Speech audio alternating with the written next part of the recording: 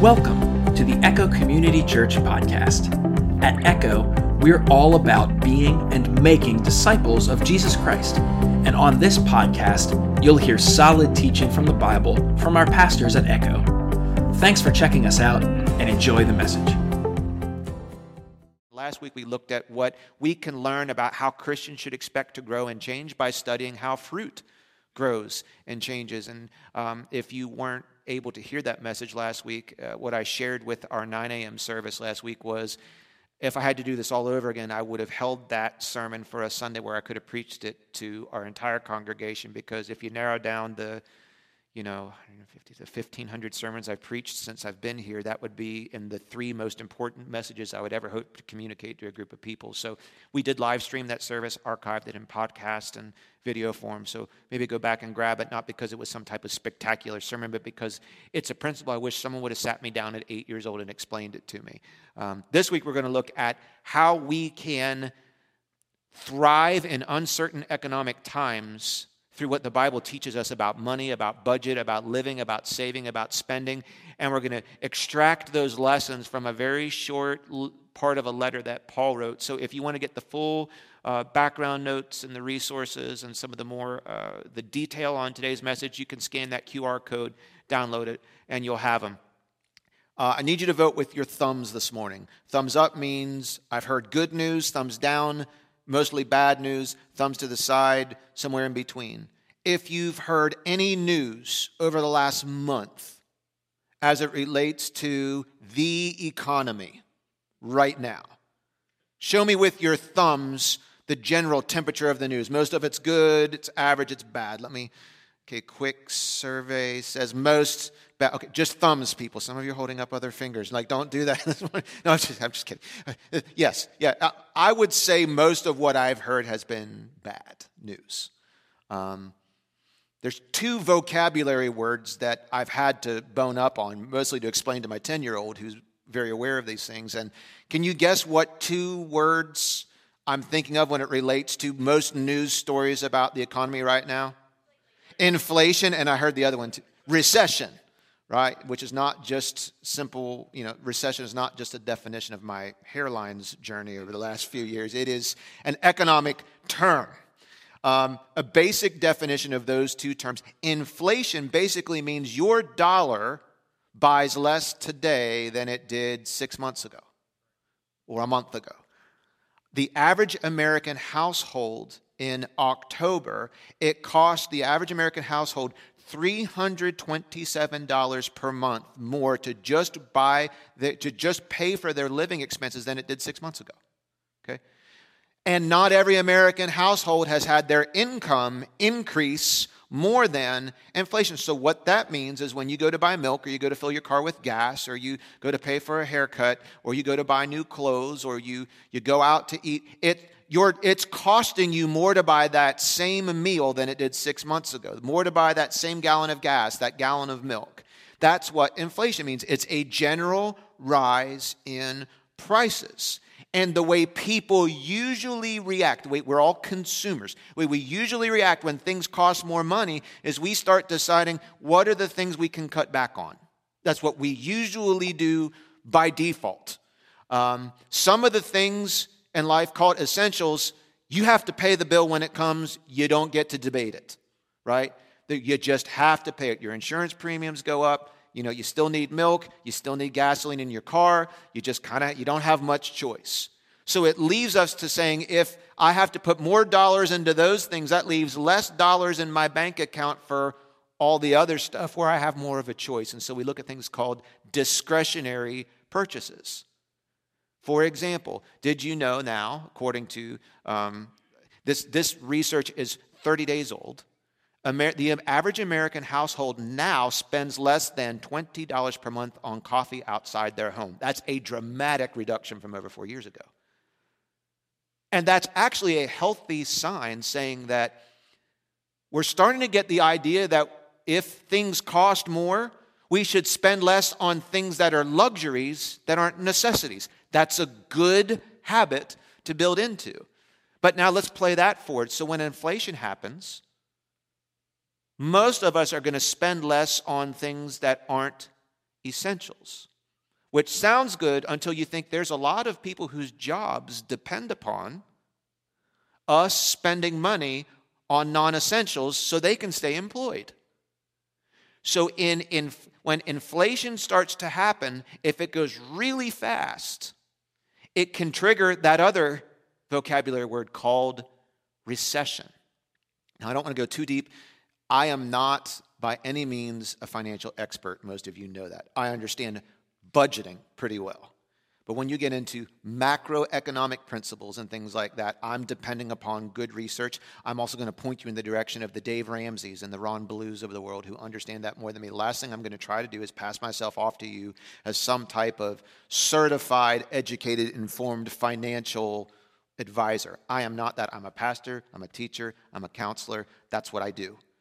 So I'm going to limit my speaking and using this platform to those things that I can anchor with solid research and not overstep my persuasiveness this morning and speak into those areas. But a recession is measured by looking at a couple different things. We won't spend a lot of time on this.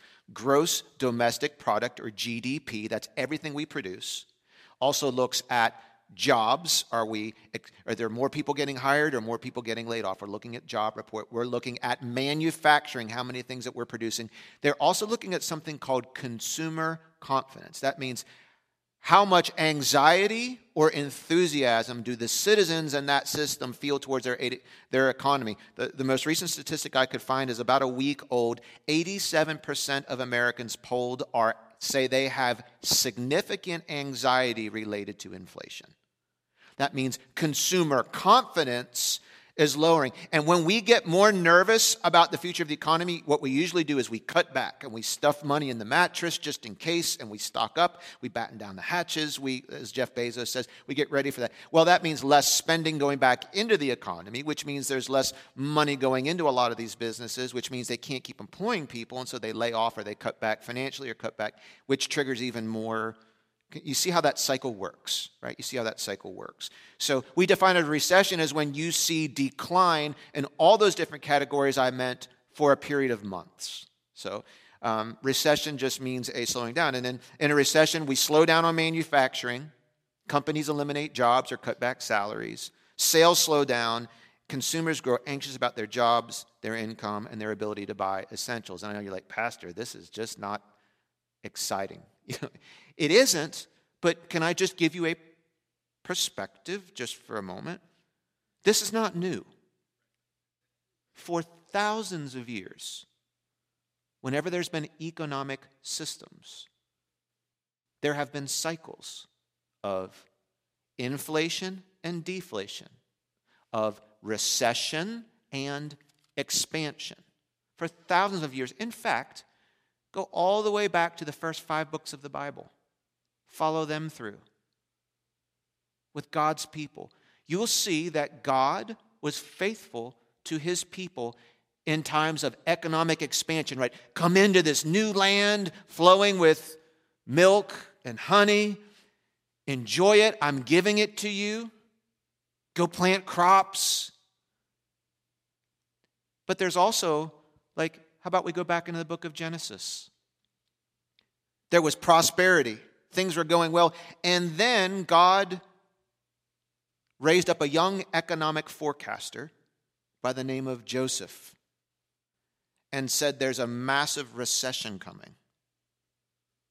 Get ready now in expansion so you can survive and thrive during famine and recession. Do you remember those stories? Just probably haven't heard it defined in those economic terms. Well, if you go through the whole Old Testament, even into the New Testament, you will see cycles of expansion and contraction, inflation, deflation. In fact, read the whole way through to Revelation, and one of the things we read about will happen in what I believe are the end time events, and during these times of increased tribulation on the earth, it says that it predicts a period of hyperinflation. That it will cost a day's wages to buy a loaf of bread, if you have studied that far. So we understand for thousands of years there's been cycles. The Bible does not teach us to expect the economy that we live under to always be in expansion.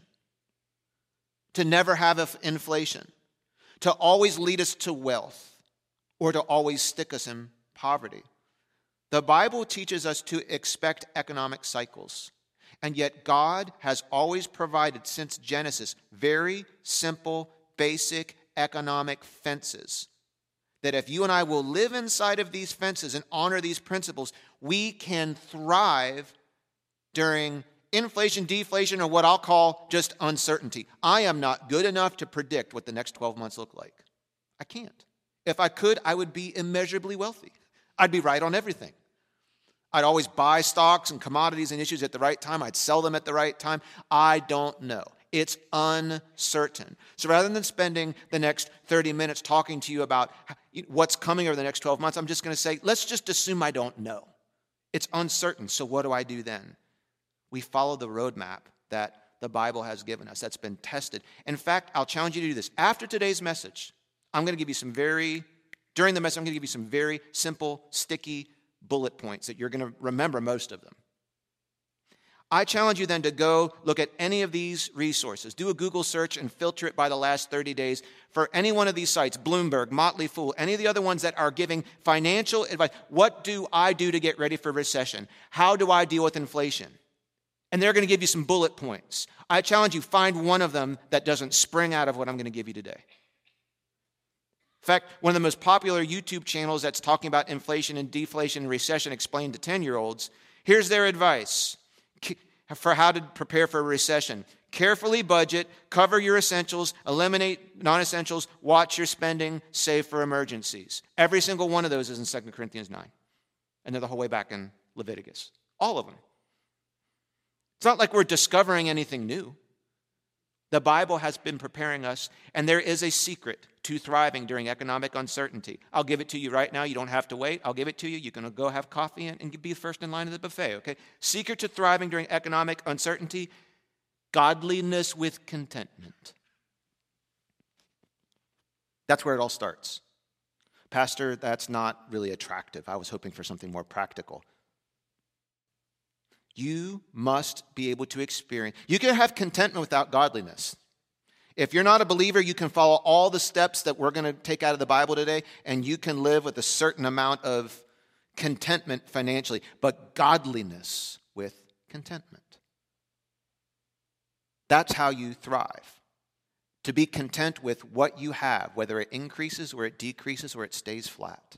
To be content.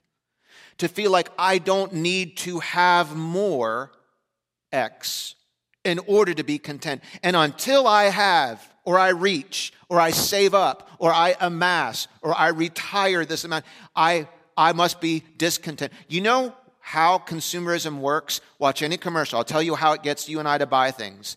It says you should be unsatisfied with what you have. And you will remain unsatisfied until you buy this brand new car. Show me the commercial that shows the happy customer before they buy something. And then what they show, the miserable person drags himself into the place, and now they get these teeth whitening things, and their life has changed. Consumerism depends upon convincing you should not be satisfied with enough house, enough shoes, enough dental floss, that your car is not new enough, your house is not big enough, your cabinets are not modern enough, that your yard is not green enough, that your floors are not clean enough. And this world depends upon you feeling dissatisfied because they know what you'll do and what I'll do. If I'm dissatisfied, I will spend money to fix it. And what most of us end up doing or tempted to do is we spend money we don't have yet to buy things we don't truly need to survive, to impress people we probably don't even like. And the Bible says the secret is contentment, because then in inflation, when you have to cut back on spending, you're not discontent because you're buying less coffee at Starbucks than brewing at your house. You're willing to do that without feeling like the quality of your life is suffering. When you have contentment, if you have an increase and God enlarges your income or your salary, you get a bonus. You don't feel compelled to have to go spend it mindlessly thinking, now I can finally be content. Because that brand new car you bought 8 years ago probably doesn't make you as thrilled today as it did 8 years ago. That house you thought would finally make you content probably needs to be repainted and fixed. That brand new kitchen you bought 15 years ago might not be the leading idea on HGTV now. And if you're expecting something you don't have to supply for you contentment, you're going to be greatly disappointed when you have it. Godliness with contentment is the secret to thriving during economic uncertainty. All I want to do is to show you today is how you can get a handle on contentment in your life. I want to show you God's basic economic fences for all incomes, for all seasons of life, whether you're 8 or 108. And if you're 108, see me later. I will give you an award for that. That's just awesome. Your reward is that you've been alive for 108 years and now you get to deal with this economy. Congratulations.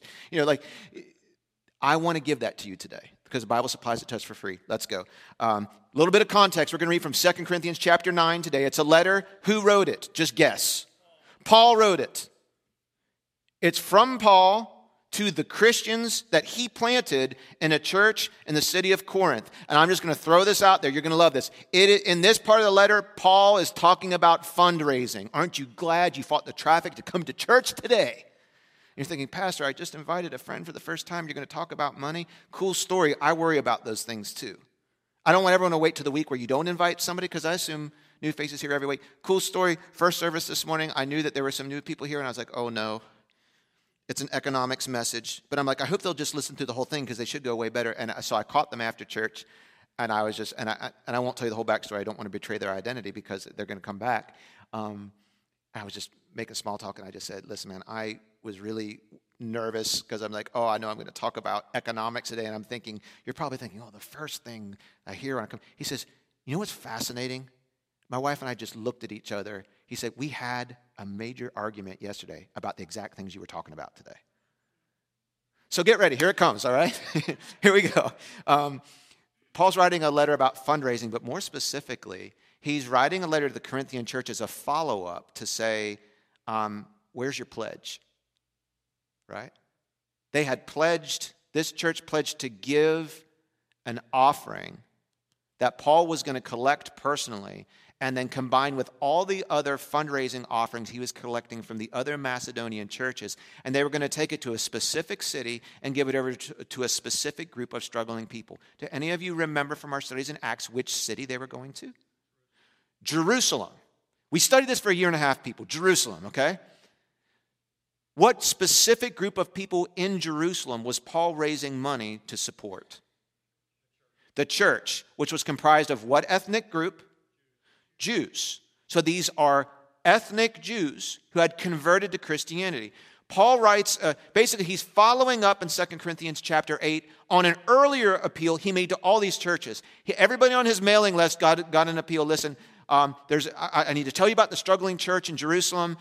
We all should be taking up an offering. We Greek churches should take up an offering for them, or we're going to take it up there, and I'm going to hand deliver it to them, and we're going to help them out. And you're thinking, but Jerusalem was the mother church. Why are the little kid churches supporting the parent church? Here's why.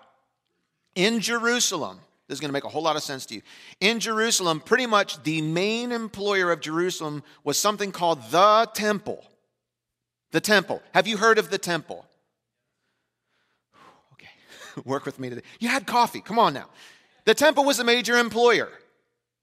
Who would, I guess, was it Amazon the major employer? No, federal government's major employer. That's a different term for a different day. But, think of a major employer, okay? There was one particular group of Jews who ran the temple. They were Jews of the group, the Sadducees. Now, do you remember why they were Sadducees? They did not believe in what? They did not believe in the afterlife, specifically the R word. They did not believe in any form of resurrection. Exactly. Now, here's the problem. You have many Jews under the employment of the temple. They were government workers. Many Jews in that city were hearing about the message of Jesus Christ, and they were believing that message of a man through whose resurrection they have power. And they are now receiving salvation by grace through faith in Jesus and the power of his resurrection. And they are now lives who boldly testify to the resurrecting power of Jesus. That did not sit well with their employer. And so what was happening was that tons and tons and tons of Jewish men and women under the employment of the temple, upon their conversion to Christ, were being fired from their jobs and pushed out into a workforce where their identification with Christ put them at a disadvantage in the job market. Second thing that happened was what intersected with that was a massive famine. So now you have inflation. You have the same basic food items are now costing more because supply and manufacturing has diminished. So if you were a Jewish Christian, you just gotten saved and now bang, bang, two massive. You see, we love the gospel. If you come to Jesus, it's like playing a country music song backwards. Your wife's going to come home, the dog's going to return, and you're going to get raises everywhere. Well, here are these people in the New Testament who are getting radically saved, and the first thing that happens is they lose their job, and now they're facing an economic downturn, inflation and recession in their economy. And Paul is explaining to all these other churches in Macedonia who weren't in those same conditions, we need to have compassion for our brothers and sisters. Their income is insufficient right now to provide for their basic needs, and so we ought to give above and beyond. I'm going to collect that offering and deliver it to them. So that was the context for his fundraising appeal. Well, in chapter 8, Paul writes to the Corinthians about, here's how some of your other fellow churches are doing. And he writes about the sacrificial generosity of the Macedonian churches. Comparatively speaking, those churches, and Paul goes into more detail, you can read it later, he talks about the own financial and poverty crises that were impacting the other Macedonian churches.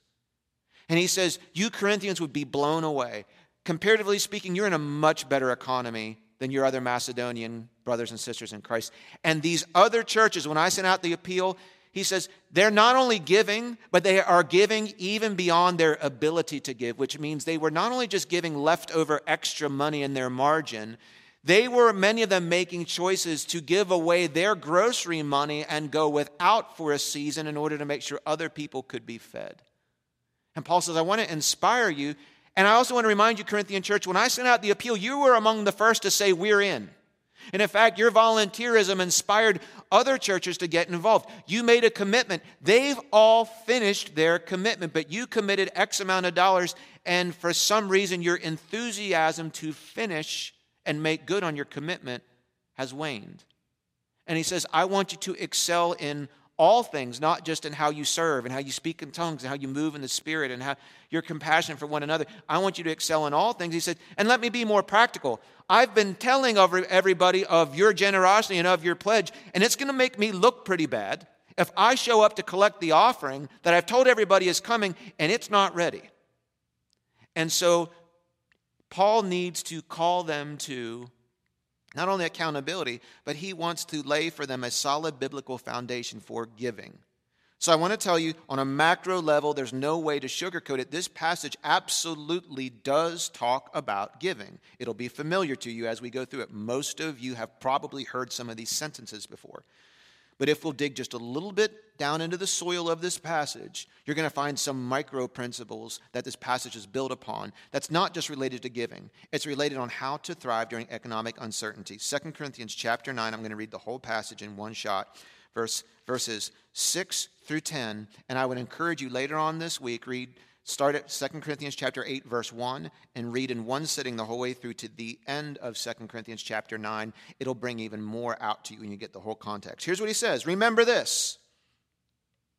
A farmer who plants only a few seeds will get only a few crops. They'll get a small crop. But the farmer who plants generously will get a generous crop. Now, at this point, friends, has he blown your mind with any new scientific principle?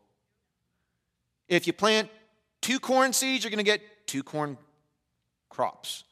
If you plant a lot of corn seeds, you're going to get a lot of corn crops. Basically what he's telling you, he's giving it to you very clearly. Here's the principles. You reap what you sow. You reap after you sow. You reap where you sow. You reap how you sow. And you reap more than you sow. Right there is everything you ever need to understand economically to live inside God's fences. Right there. But we'll keep reading. You must each decide in your heart how much to give.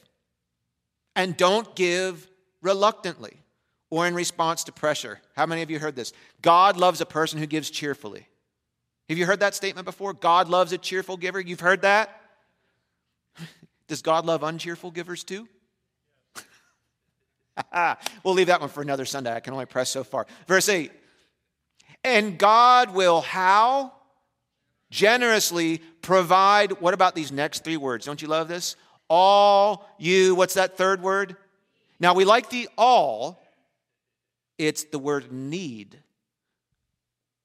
Do you feel like sometimes you like to expand the category of needs to be a little bit more broad than maybe what it really actually is? God, I need my HBO Max. God, Mama needs 24 pairs of shoes for all occasions. I need the highest speed internet. I need the PS12. I need the iPhone 76. I need.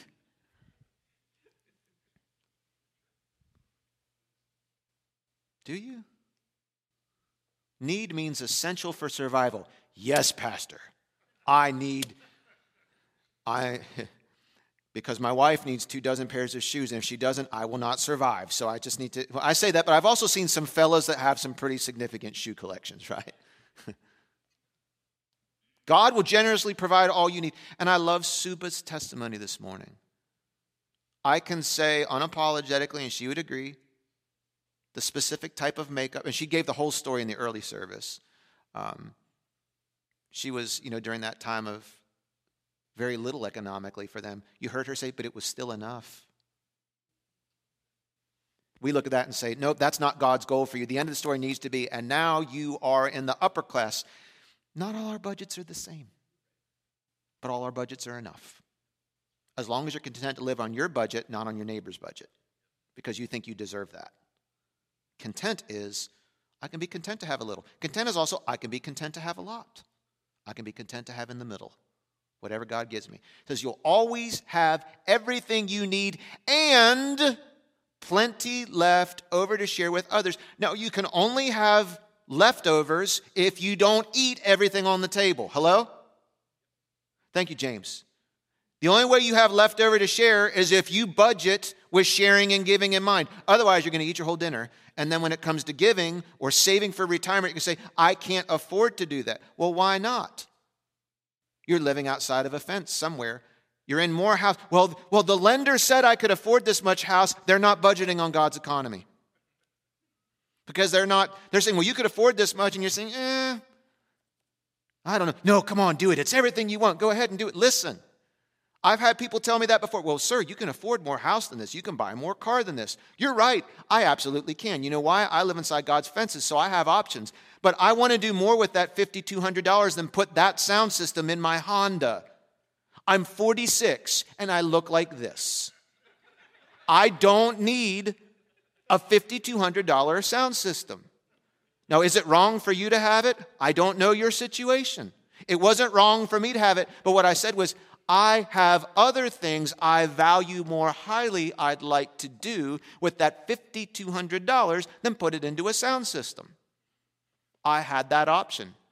Whether I did that or not, it was not impacting my giving. It was not requiring me to take on more debt. It did not get in the way of my retirement because I had put all those, I sliced that part of the pie first. Here's the problem. The lender is going to look at you and say, look at the whole pie our computer says you have. Let's make the most important part of that pie your house. Why? They're incentivized to get you to spend more. So you're going to cut that out and say, yep, they said I could make that payment. And what you're going to do is say, well, now I only have this much of the pie left over. Well, I've got to fit my car payment in there. Am I this in there? Am I that in there?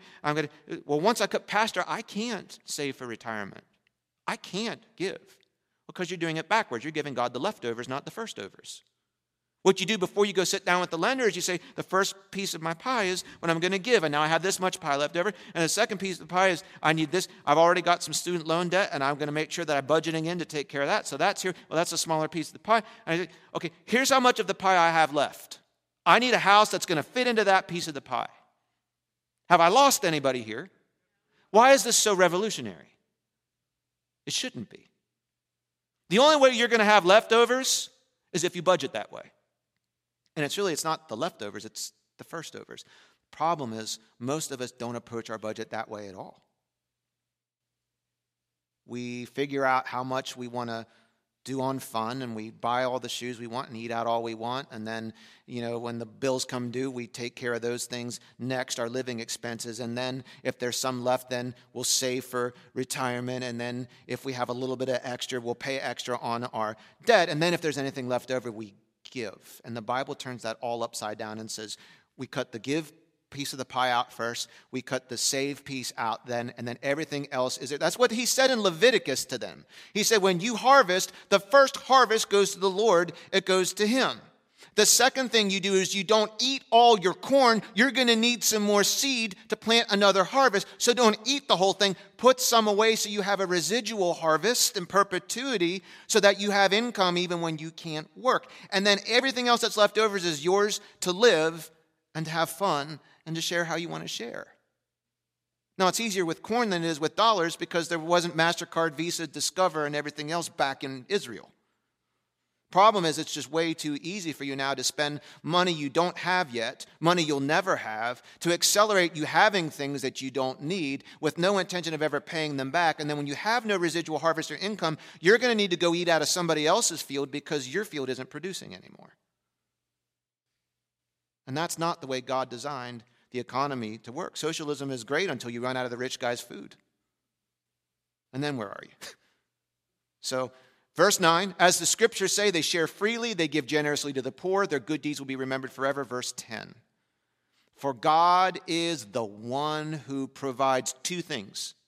The seed for the farmer, which is great. Well, scientists can clone this and that. Awesome. Can they make a cell from nothing?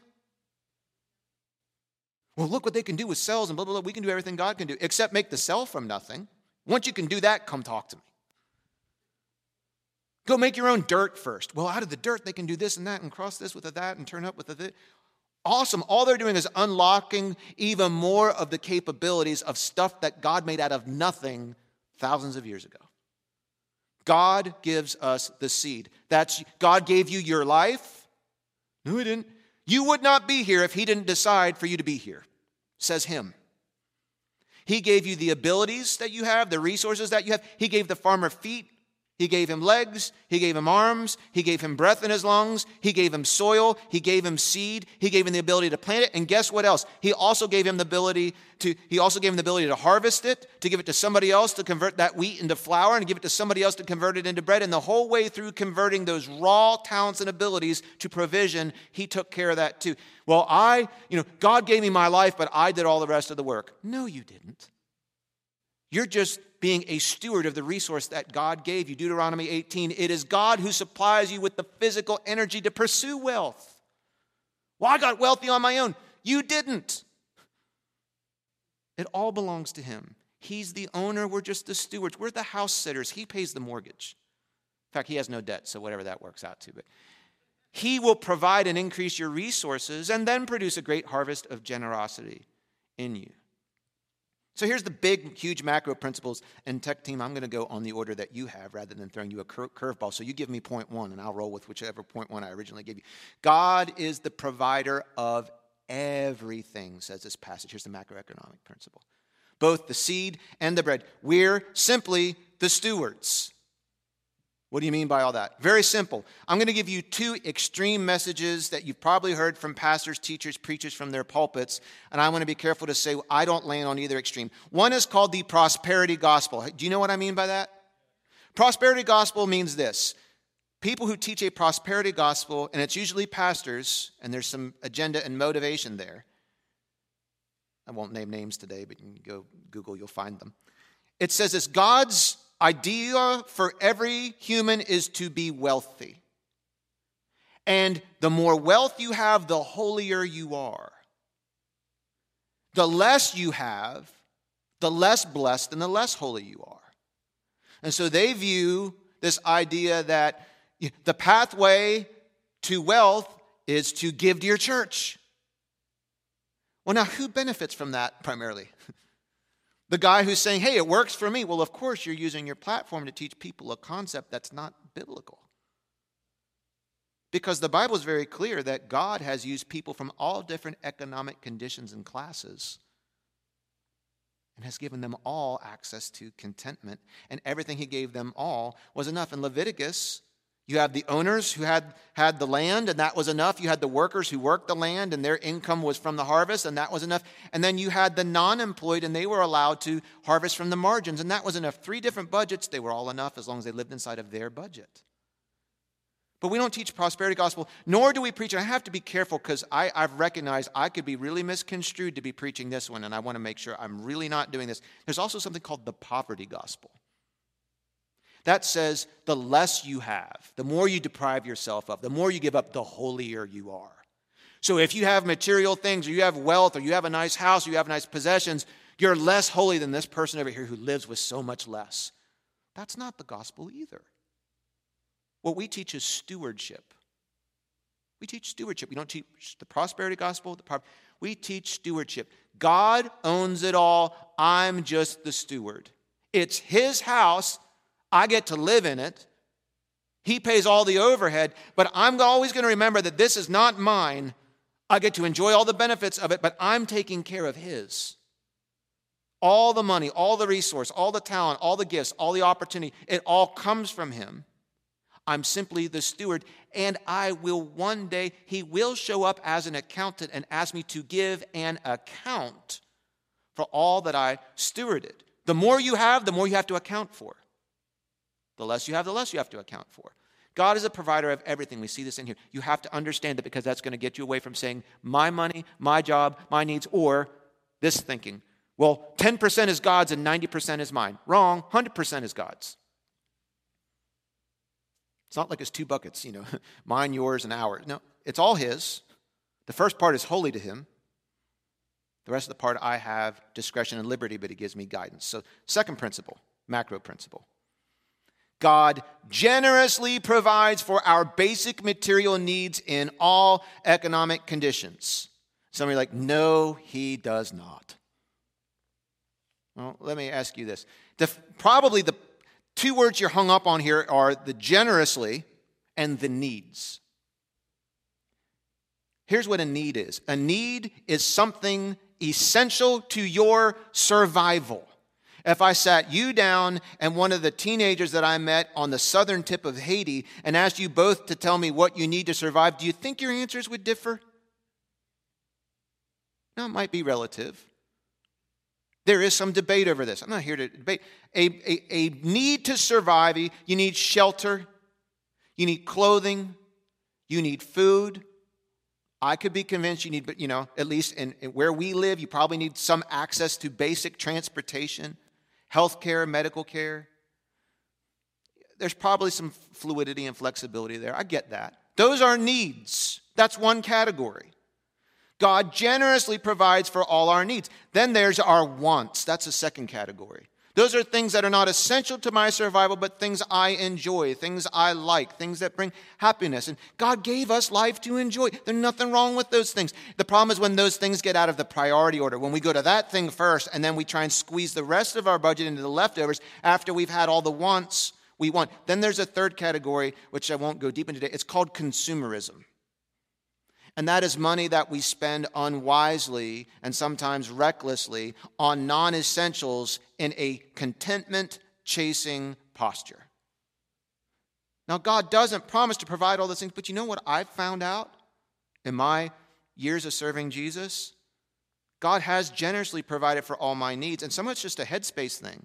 When my list of needs contracts, the things that fall into these other categories expands, and I notice, yes, I have more than one set of clothes. God has generously provided for all my needs, and I have enough to have 7 vests, right? And a jacket I now fit into, right? You see, sometimes it's not that God hasn't provided for you those other things. It's just you think they're all needs. And you're saying, you know what? If I classified them God way, look, he's given me my needs. He's also given me some wants, a lot of my wants. I'm not entitled to those things. So sometimes it's just he's already providing for you those things. But when you say, well, God hasn't been generous to me, I would want to probe some more and see exactly where all your money is going. And it's the way God, how does he do it? He gives you a budget. That's your income. That's how he provides, by giving you a budget. Is everyone's budget the same? Does that bother you? A couple of you, it doesn't. If it does bother you, you probably don't want to speak up here because you know the right answer and you don't want to out yourself. That's okay. Haven't powerful people throughout history who've had a problem with the way money is distributed taken power and try and bring new systems to make it perfect?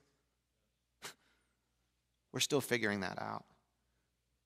But in the parable of the talents, when the master, the owner comes, does he give everybody in the story, all the three servants, does he give them all the same budget?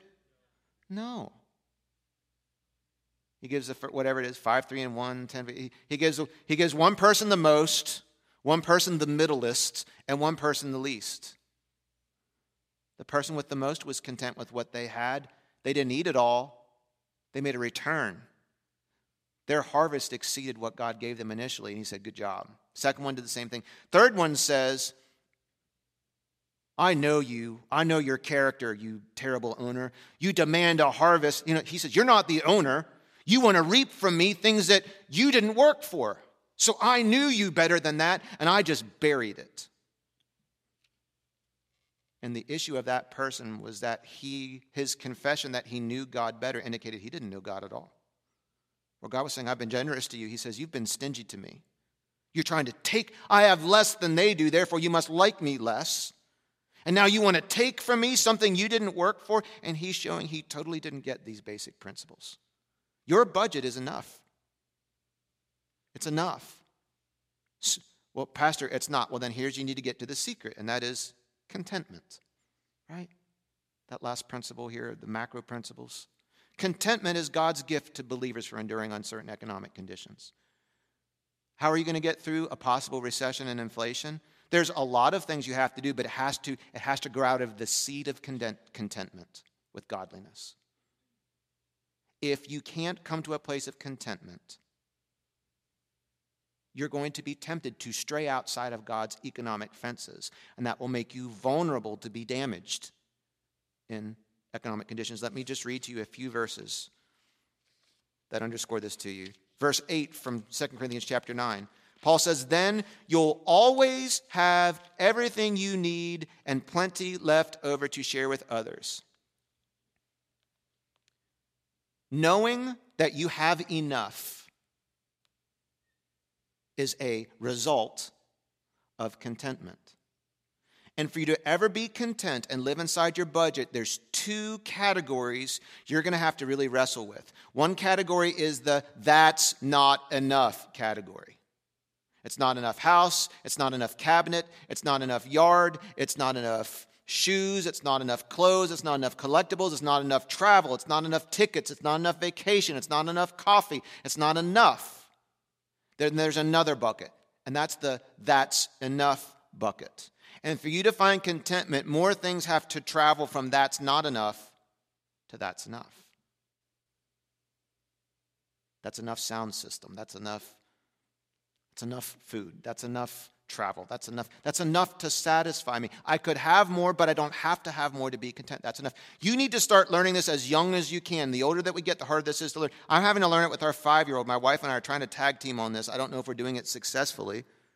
We had a real parenting conversation yesterday. I totally did not ask her permission to say, so pray for me this afternoon. But she's not like that. I'm just kidding. She would want you to be inside this, because I think this is kind of where the rubber meets the road for us. I'm in a journey right now where I'm not wanting to create a sense of entitlement in my boys. I have a 10-year-old and a 5-year-old. I also have a problem is one of the ways I express my love is through gifts and material things. And so my problem is never finding motivation in my heart to give my boys something. My problem is not overgiving. Because what I find is that there's this organic engine inside of me that wants to give the very best that I can to my boys. So I don't have to set floors for my giving. I have to set ceilings for my giving. Do you understand what I'm saying? Now, there's another message here. Shouldn't that feeling also transfer to the Lord? So is the problem when it comes to giving, if I find giving hard when it comes to the Lord, It's not always a budget problem, it's a love deficit. Because with my boys, no one had to say, listen, you really should give them gifts. You really should take them out to eat. You really should make sure that they've got all the clubs and recreation things that they want. You really should do that. I think, I really don't want to do that. I want them to have nothing. I want to keep all the money for myself and my wife. I want to be stingy to them. I'm going to really have to just grit my teeth really hard and hope that there's a little bit of love. It just flows, and I have to have regulation for that because I could very easily create an entitlement mentality in them. And so it manifests itself in simple things like yesterday, Kendra and I had to kind of divide and conquer, and it was like, all right, she's like, I'll take the boys and I'll take them out to do some things. And I'm saying, all right, I'll stay here. I'll catch up on the laundry and blah, blah, blah, blah, blah. We'll make it go. And she took them to Urban Air. This, I will describe it to you. It's a place where they can go and jump on things and run around and play on stuff. When I grew up, it was called Outdoors. The neighborhood, and now it's called $40 is what it's called. And so, she paid the $40 so they can go climb on things, and while we still supervise them and fill out all the riders and everything, she took them over there, and Isaac, my 5-year-old, was just bouncing off the walls. I can't wait to go. So they leave. About 2 hours later, I'm downstairs in the basement. I hear the 5-year-old through the floor coming inside, not happy. I'm like, like what in the world? What kind of life does this boy think he lives? Because by the volume, you'd think that he was in pain and suffering. And I'm thinking, do you have any idea what you... And the answer is no, he does not, because he's this many. So in between the wails, I was like, Kendra, what is up with him? And she's like, well, here's the deal. This started when I would not buy him a $15 Urban Air pizza. So, Suba, yours was $11, inflation, okay? And I'm like, really? She's like, he saw pizza in there, and he said, Mom, I want a pizza. Can you buy us a pizza? She's like, and she said, I just told him no, and this reaction, I said, okay, you need to help me here because I want to have a unified force. I wrestle with the same thing. I don't want to always buy the boy everything that he wants to create an entitlement thing, but yet the truth of the matter is, I hope this is not too uncomfortable for you, we could have bought the $15 pizza and not gone into bankruptcy. We have the money to buy a $15 pizza. But it wasn't based on whether we had it or we didn't. It was, that's enough or that's not enough. And I said to Kendra, I was like, I run into these situations with the boys all the time where my heart says, I probably should say no here, but am I being a bad dad by saying no? Or is it how I say no? She's like, well, I didn't think about it that deeply at the time, but here's the math I did in my head. I'd already paid $40 for them to go play on something that they could otherwise play on for free. I took them there to do that because I wanted to show them love, give them a good time, and God's blessed us with enough to have some margin to do this. She's like, but first of all, I looked at the pizza they served at Urban Air, and it was gross. Second of all, we've already paid for food that we have at home that we could make with some effort, and I just decided what we had already invested in that day was enough. End of story.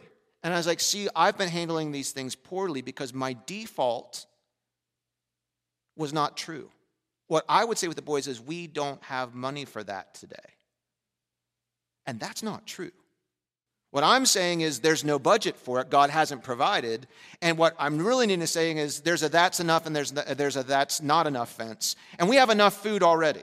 You've had enough entertainment today. And that's just, and some of you are like, you evil, cruel man. I'm trying to save you money later on by teaching my boys that they need to at some point learn that we harvest from this field and we're not going to eat all our seed, so that later on in life they understand when they have a field of their own that they need to live on their budget. And the world does not owe them entertainment or extra that their field doesn't produce. Okay? Hope you understand what I'm saying. So we're still learning this. That's enough. God is the provider of everything. Let me give you the micro principles because I'm out of time. You'll remember these ones. Those ones you might not remember. And that's the macro principles. Here's the micro principles. You reap what you sow. You reap after you sow. You reap where you sow. You reap how you sow. You reap more than you sow. That's the biblical micro principles. Where do those come from? The book of 2 Corinthians is just telling you what God laid out in Leviticus. You know that book you all love so much? It's better than melatonin. Read Leviticus and you're out. But Leviticus, let me give you a little bit of an appreciation for it. It's God setting up fences for the Israelites to not get into economic trouble in an economic time of expansion. He had given them, listen, he brought them out of slavery into generational wealth. Am I telling you the truth? And here's what he's saying, listen, it's all yours, but, and I want to bless you, but you sheep need a fence to stay inside of, or you're going to wander into places I can't bless. So because I love you, I'm going to set up some fences here in this book of Leviticus. And these fences are the fences of my favor and protection. If you live inside these fences, there's freedom, there's blessing, there's provision, it's wonderful in here. Camp anywhere you want inside the fence. But if you go over outside the fence, all bets are off. That's where bondage is. That's where slavery is. That's where destruction is. That's where cursing is. Stay inside the fence. That's what Leviticus is about. God's saying, this is the fence post for how you plant. This is how you give. This is how you save. This is how you retire. All the fences. This is what you do if mildew gets on your clothes and OxyClean hasn't been invented. This is what you do. And you know what the book of Numbers is? The Israelites go around and say, I don't really like that fence. So let's move that one. Let's ignore this one. Let's really pay attention to this one. And let's cut that one down. And they blew it all up. And you know what Deuteronomy means? To do over. God goes back and says, all right, everybody back in the pool. Maybe you've learned your lesson. And we all laugh because we're still not learning these lessons. He's like, here's the fences again. Here's the micro fences you learn. The whole way he wants us to understand the economy works is by sowing and reaping. Now watch this. You harvest what you plant. You reap what you sow. If you plant corn in your garden, what should you expect to grow up out of that corn seed? Yes.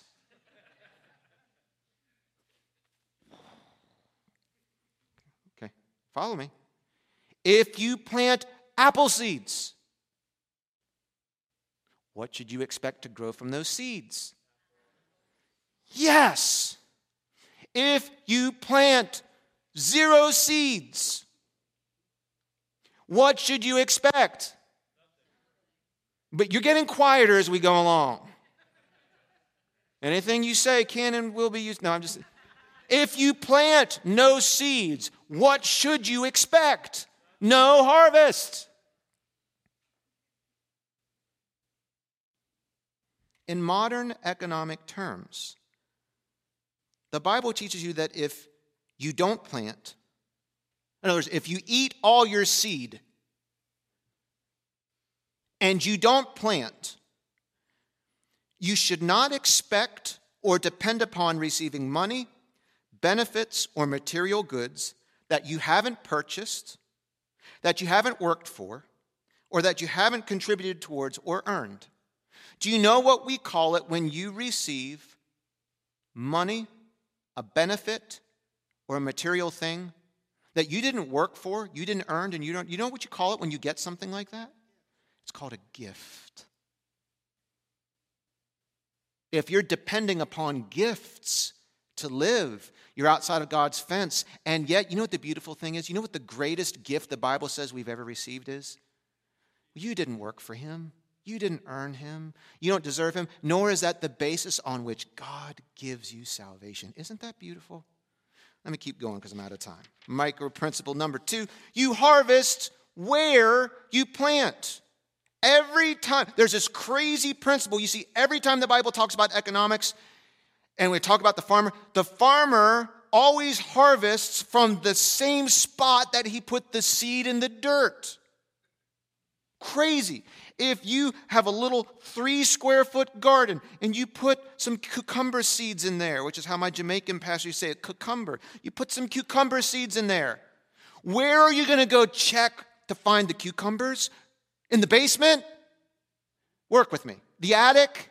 No, you're going to go to that little box and you say, there's the cucumbers. There they are. You harvest where you plant. You know where you're not allowed to harvest?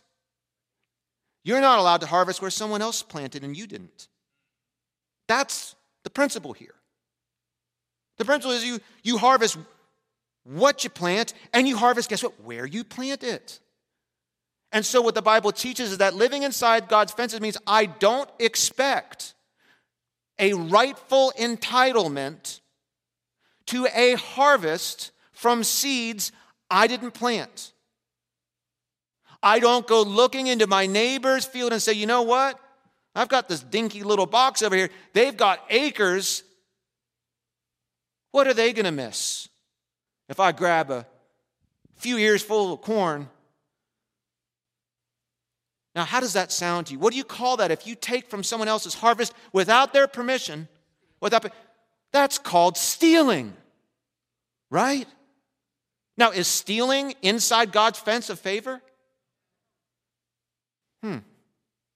So if you pay $29 a month for a gym membership, how do you feel when you see someone, you're on the treadmill the day after Thanksgiving trying to feel better about yourself?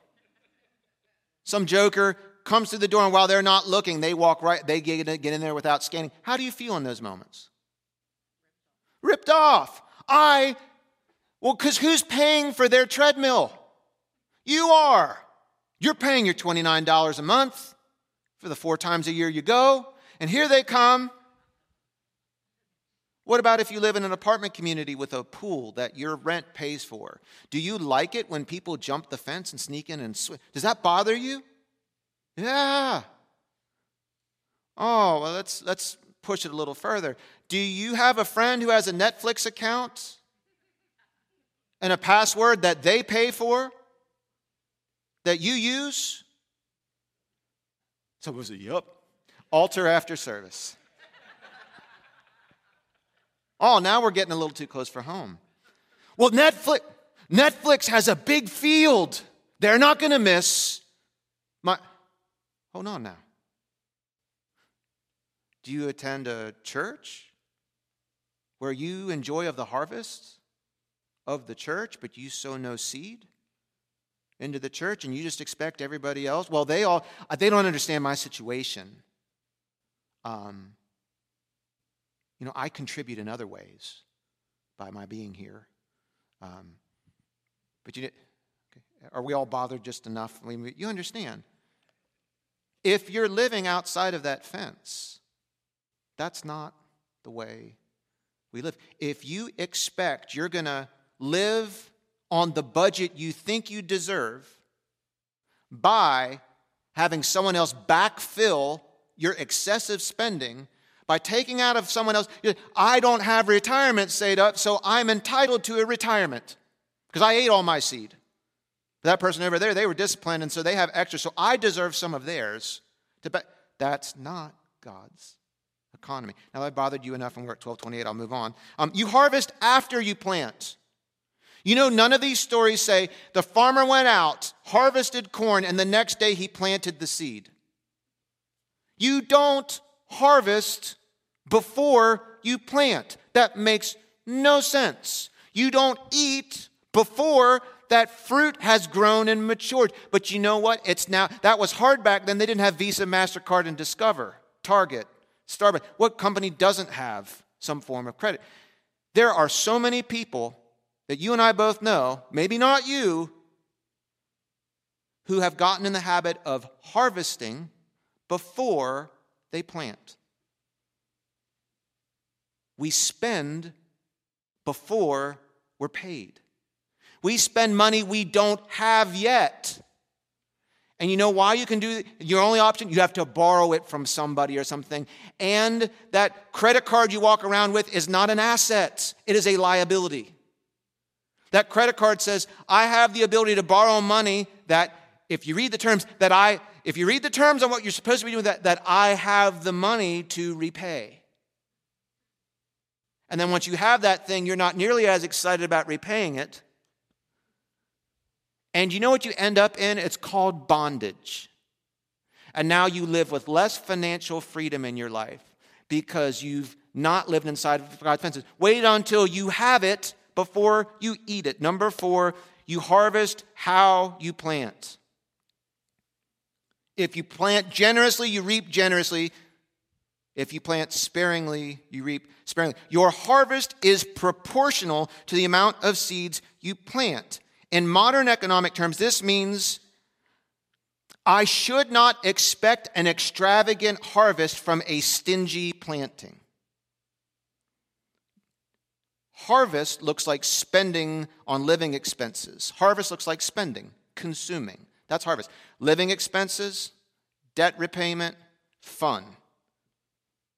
Planting is giving and saving. We can do both. What resources, what seeds, how do you get seeds to give and to save? You get it by not eating the whole harvest. It's bad thinking to say, I expect a long-term residual extravagant harvest, but I'm not going to plant any seeds in those fields. That makes no sense. I want everything out of this. What have you planted into it? I want this from my church. I want this from my HOA. I want this from my country. I want this from my neighborhood. What have you planted into it? There's so many people expecting a harvest bigger than what they're willing to sow. And how do they get there? The only way that you can get there is you have to live off of somebody else's field. Live in your budget. Number 5, you harvest more than you plant. The only way you can do that is by giving and saving. That's the only way. If you eat all your seed all the time, eventually you will run out of seed. And the only way that you can harvest more than you plant is by planting things and planting some of your seed into things that can grow exponentially over time. 36% of Americans today who are 40 and under have $0 saved for retirement. $0. It's not because they can't afford to. It's because it's not a priority. Do you know what kind of a problem that's going to cause in 10, 15, 20 years? It's going to be a big problem. So Pastor summarized, because we're 1232. You got it. Live inside your budget.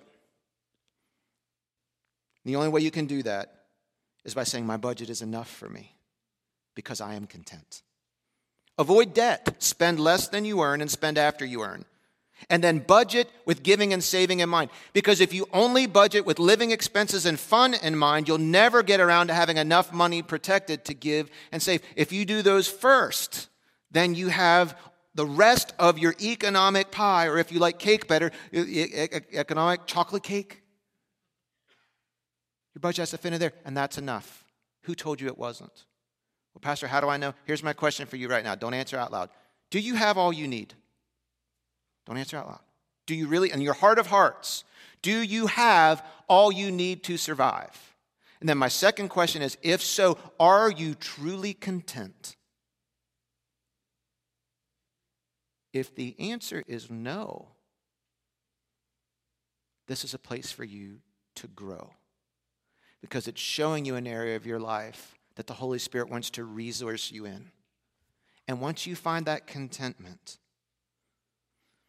it's going to make approaching recession, inflation, it's going to make it a non-issue to your contentment, because you'll be able to pull back on your spending without any of your contentment. You'll be able to adjust your expenses. In my lifetime, I know what it's like as a family to have 4 incomes and 1 income and 0 incomes. In my married lifetime, I spent 6 consecutive months unemployed where there was no income, and yet God provided all my needs, but it tested what I thought a need was.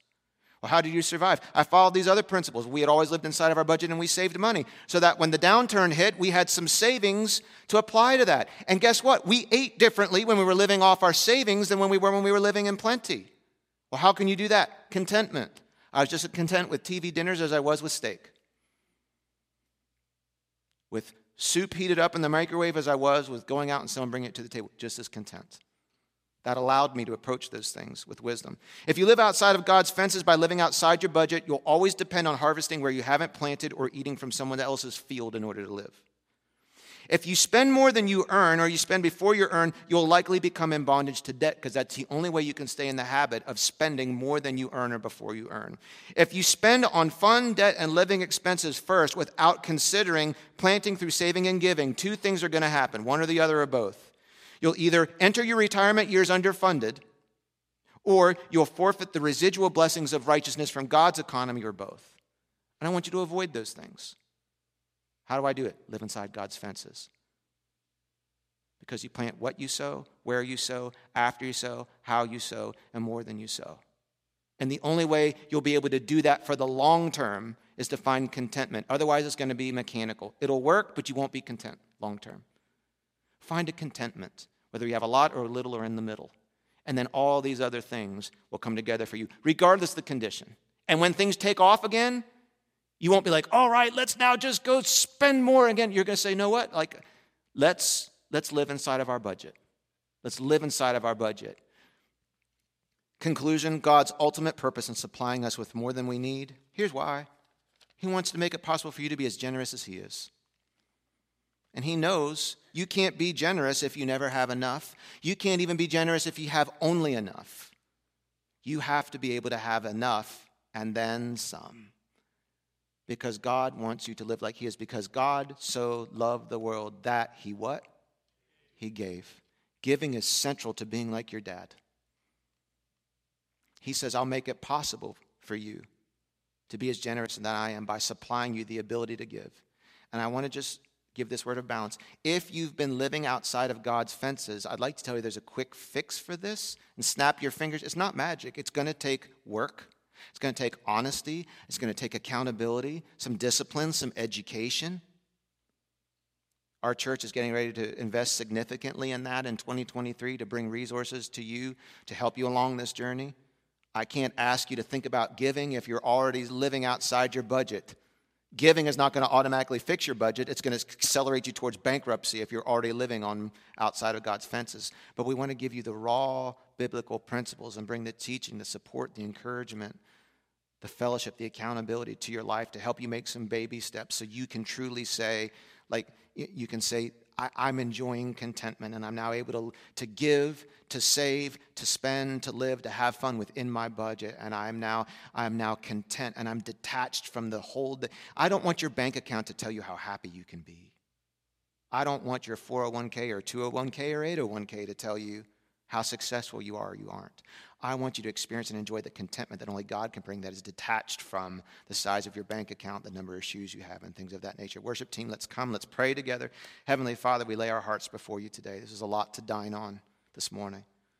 But you know that this is, the one of the 2 times a year that we're able to really talk about economics in a way that I hope is helpful to everyone. Lord, I pray that you see our hearts today, that we want to be content. We want to be less anxious about our money. We don't want to be ignorant. We don't live in a bubble. But we don't want to be so vulnerable to economic news in terms of the level of contentment, joy, and purpose we feel in the way that we live. And the only way that can happen is if your character grows inside of us. And so, Holy Spirit, we know that you're the one that produces this kind of fruit in us. And so our commitment to you is, as we feel you nudging us on this topic, we're simply going to just say okay to you. Lord, I pray that maybe some conversations occur this week around some of these topics in the lives of my brothers and sisters. For those that have learned these lessons, I pray that today is an affirmation and an encouragement to keep going. For those who are new to this idea of budgeting God's way, I pray that you'll inspire them to dig deeper into the Bible and have some conversations with Christian friends this week where they can just be open and vulnerable about their different ideas and questions. There's so many things we didn't cover today, but your word offers us so much to help guide us.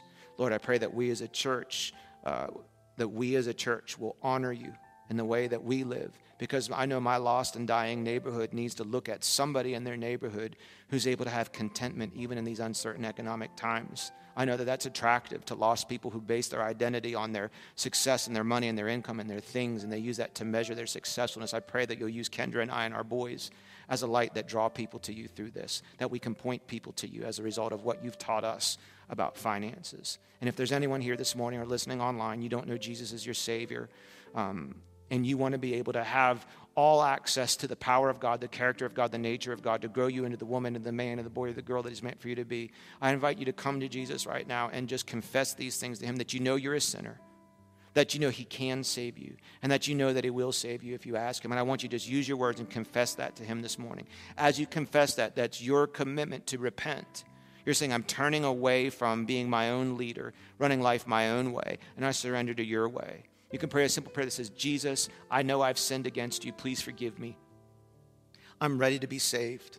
And I know you can save me because you died on the cross in my place. You've paid off all my debt to your Father. And because of that, you can give me a righteousness I can't produce in myself. So Jesus, send your Holy Spirit to live inside of me and begin today transforming me gradually into your image. You're the leader. I'm the follower.